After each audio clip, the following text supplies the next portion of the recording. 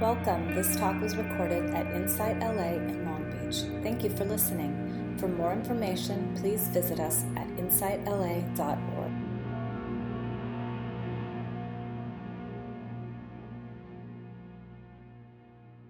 The title of this talk is Pick It Up, Put It Down. And I think that you'll come to understand what I'm getting at the very end. It doesn't start out that way. When I was growing up, I lived on the East Coast, and not very close to the beach. Once or twice a summer, we'd pack all into the car, take a couple-hour drive, and go to the shore. And those are the best days of our lives as kids, just the best. You know, you're there, it's sunny, you're in the waves, you play frisbee, you lay on your towels, you go back to the waves, you pick up shells. You just can't get enough of it. We would stay and stay and stay and stay. And, you know, it took a lot to get all the kids back into the car, and we lived in that moment. And it was almost magical. You know, we were just absolutely, as children, absorbed in the situation. We were there, right? Present. We knew how to be present. So last week, I lived fairly close to the beach.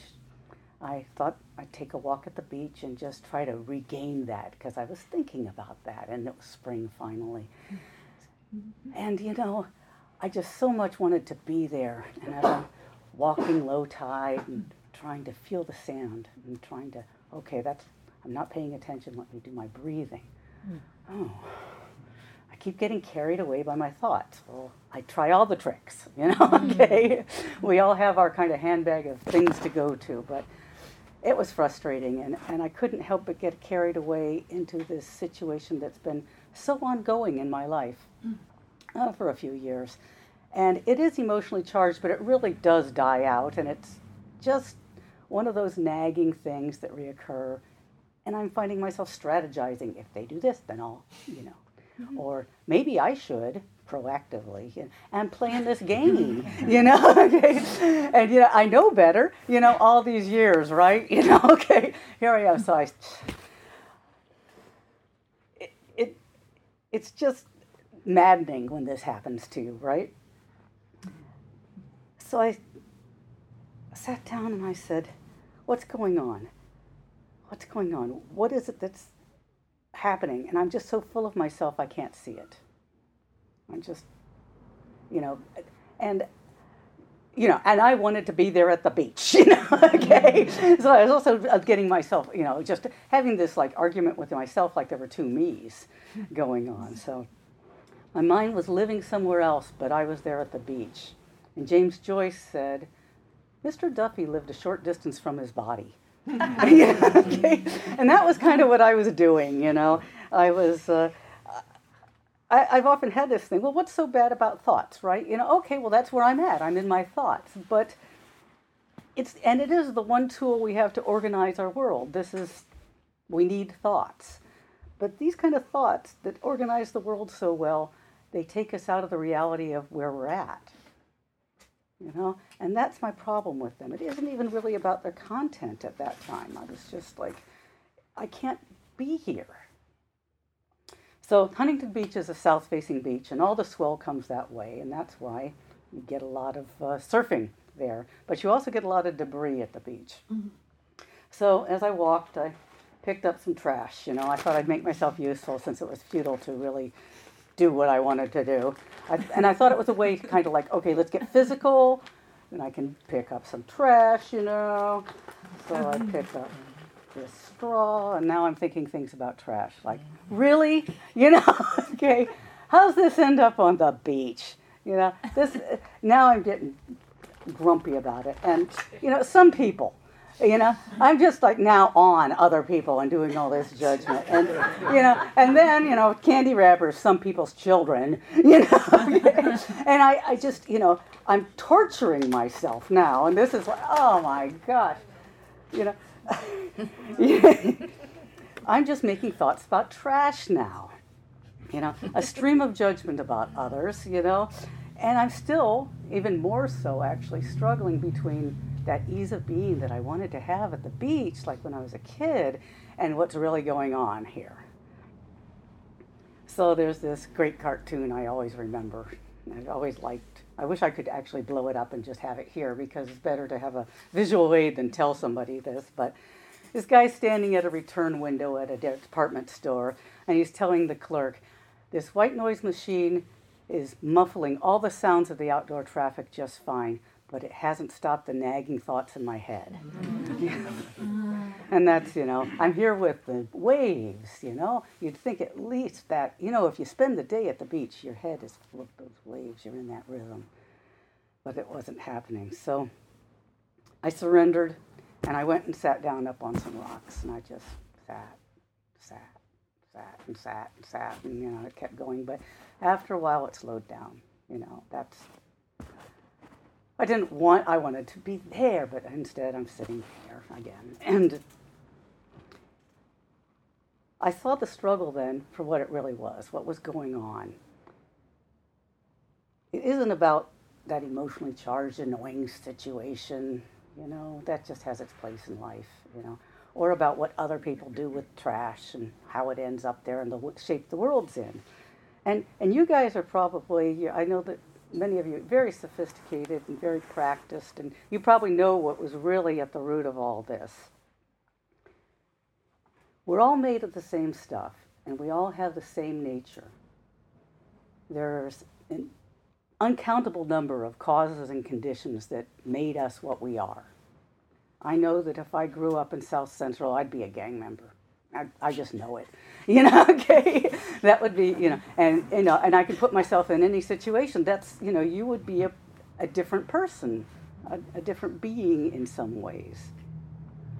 We have our learned behaviors, we have our habitual responses and snap judgments. This is just how we how we live, how we operate in the world, right? But really underneath it all, what I was trying to do was reassure myself that I'm okay, that I'm on the right side of that argument, and what I'm doing, I'm it. This is about me, and I'm reinforcing that person that I am, having to go over it and plan on it. It's me kind of inventing myself again, or the version of myself that I present, right? We all have a public face, a persona we put on. We have to work at it. We work at keeping it there. And our judgments and other things shore that up. In fact, that public face, all I'm doing is shoring up this ego, this face that I am, who I am. That's all I'm talking about all the time in my head. But who I am is this fictitious person. If it wasn't fictitious, I wouldn't be spending so much time thinking about it. I would just be doing it. I would be it. It would just be natural, and I wouldn't have to plan these things, strategize these things, have these opinions. All I'm doing, all this mental chatter, is shoring up my ego. Jon Kabat-Zinn, he calls this selfing. He has a really good definition I like, so I'm sorry, but I'm going to read this to you. He calls selfing that inevitable, we all have it, an incorrigible tendency to construct out of almost everything in every situation an I, a me, a mine. To construct that I, me, mine. And then to operate in the world from that limited perspective, from that self-centered perspective. And it's mostly fantasy and defense. And I'm so accustomed to it, to this selfing. It creeps in. It's subtle. We hardly notice it until it's driving us crazy. But it happens all the time. There's really subtle, quiet talking. It's the story of keeping me going. We're storytelling machines, and the story is about us. It's always about me. If we were in the same story, it's about you. No, it's about me. We would have an argument about that if we really got down to it. All these thoughts from the ego are driven by fear, though. When you realize that, you say, what is it? The fear is even subtle. It's a fear that if I don't do that, if I don't be somebody, if I don't assert myself out there, then I'm nobody. And that fear of being nobody is a strong fear. Some people call it ego annihilation. It sounded too big when I first heard it. I didn't know what anybody would scribble that down, Look that up sometime. But that's really driving so much. It's the motivating factor for so much of what I think and therefore what I do. I have to watch those motivations. Watch it even about that annoying situation. We are so separate from our true nature. We look for who we are outside of ourselves. And we do this all the time. If somebody gives me a compliment, I feel really pleased. That's me. But if they give me a criticism, I feel diminished. Who feels pleased and who feels diminished? Who is this I? The outside world doesn't define what your true nature is, who you are. But this is natural for us to do. And it's unnatural for us to watch it and question it. It's hard. That is our practice. Zen Master Sun Song said in his extremely pithy way of Zen, put it all down. Just put it all down. Put it all down. But in this context, I get it. Okay? I was picking up these thoughts. I'm holding them. And I'm nurturing them almost and letting them carry me away. And it's a choice. I can put them down. I can just let them go. When you stop trying to make yourself into more than who you are, stop trying to make yourself into more than who you are, out of that fear that you're less than who you are, what we all have, whoever you really are will be able to be lighter and happier. Rumi called it, or instructed, be like snow, melting snow. Wash yourself of yourself. Wash yourself of yourself. When that happens, like that kid at the beach, you can become spontaneous.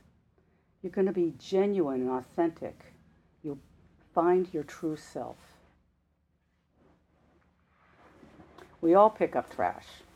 And it is always all about you in your head. We have that self-centered nature. But we can practice putting it down, and we do. That is the path to freedom from suffering. And before you call me on it, I realized this talk was all about me. I did this and I went, oh boy. So thank you for your time. And thank you very much. Thank you. Beautiful. I don't know, it's a choice whether to split up into groups or have a group discussion. Let the group decide.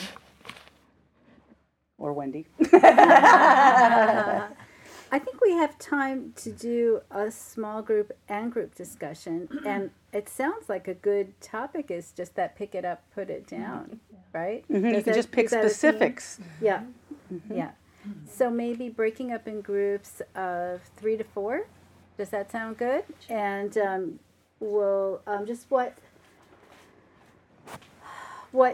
came up for you this morning? And for others, we have to have a reason outside of us, to draw us and to make it meaningful. And that's what makes our practice meaningful. And because we're doing things for others, which you are, it's helping you. Mm-hmm. That's how you help yourself. Sometimes it's nice just to feel the silence in the room with your eyes open. You notice that? Mm-hmm. I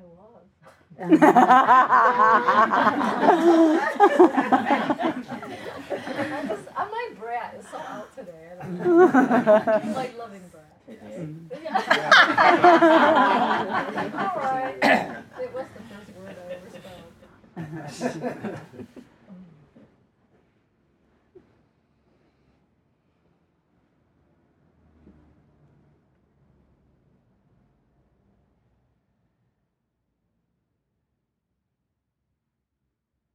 So notice what sitting is like with your eyes open. This is a lovely moment before anyone speaks or where our minds are filled with something. What is it like to sit and feel your body and have your eyes open?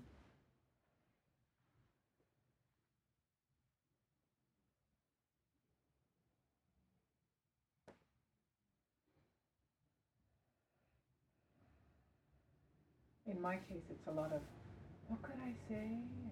And should I say something? Mm-hmm. Should I wait for someone else to say something? Mm-hmm.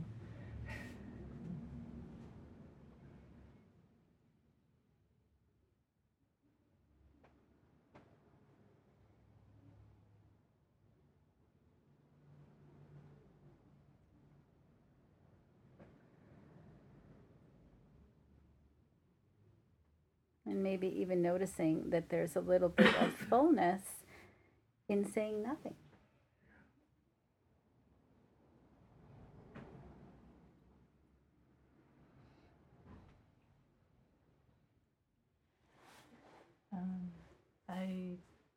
One thing I picked up recently was, more than recently, happens a lot, is this, negative self-talk kind of thing, like, what's wrong with you, or why can't you do this right, and then to put that down is really difficult. And so when I was able to do that the other day, I was really happy, because it's just like a waste of time to talk to myself like that, and then it just brings me down, and I'm not doing myself any favors. It's just like harming myself, and I want to love myself and be kind to myself and to be happy. So I realized, like, I just want to be aware of when I'm doing that negative self-talk, and then kind of to be able to snap out of it takes a lot, because it's like you're going, downhill in a train, and it's just like, right? Yes, and then to be able to stop that train is very hard. And so that's kind of what I'm working on at the moment. And so that's what I thought of when you said, pick it up, put it down. Right. I recently had something, I couldn't believe it. Little voices, I'm trying to qualify for a certain level of practicing guitar, classical guitar, step over a certain level, so you have to give a performance. I practice for that, and this little voice, oh, here it comes, you're going to blow it. Those kind of things, all this negative talk about, and it is so hard. It took a week to get this out of my head. Yeah, I couldn't believe that. And it is so hard. It's some little, if you're a programmer, some little thread spinning around in your head that just keeps coming back. Yeah. And you have to start being your own best friend. You wouldn't have a friend that talks like you, to you like this. Right? There's not two of you in there, one negative and one you, There's something about unifying that and being your friend. I don't have a cure, though. I wish I had. I'd take the pill. We were talking about that in physical things that we do for ourselves when we start spinning like that. For example, both of us found that we actually physically open our hand when we get like really we're grasping, we're clinging, that we actually can physically open our hand and not only just let it go, but maybe just hold it like lightly. And for me, I know when I get into a lot of this self-talk, I have to put my hand on my heart, and maybe both of my hands, and I have to just love myself. And just the physical contact is very comforting, and it really seems to diminish the thought process, that negative talk. And so we both have, and we're all talking about that, the physical things that we can do to kind of break that thought cycle. Tara Brach talks about putting your hand even to your cheek, and saying kind of, or what words, even if they sound a little corny out loud in a group, they're there, or things that you would tell a child, because really we have physically these things in us from, things that happened when we were children we didn't understand, that kind of maybe that unsettled thing fuels some of this. And so just comforting it lessens and acknowledging it too. So coming together. Do the metta? Sure. Thank you.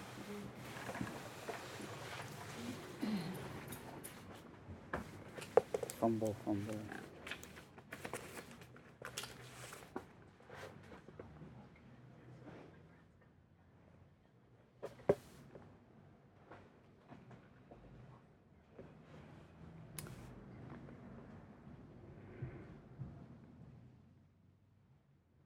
May all sentient beings have happiness and the causes of happiness. May all sentient beings be free from suffering and the causes of suffering. May all sentient beings never be separated from the happiness that knows no suffering. May all sentient beings live in equanimity, free from attachment and aversion.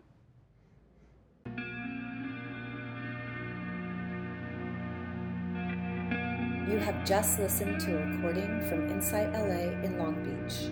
For more information, please visit us at insightla.org.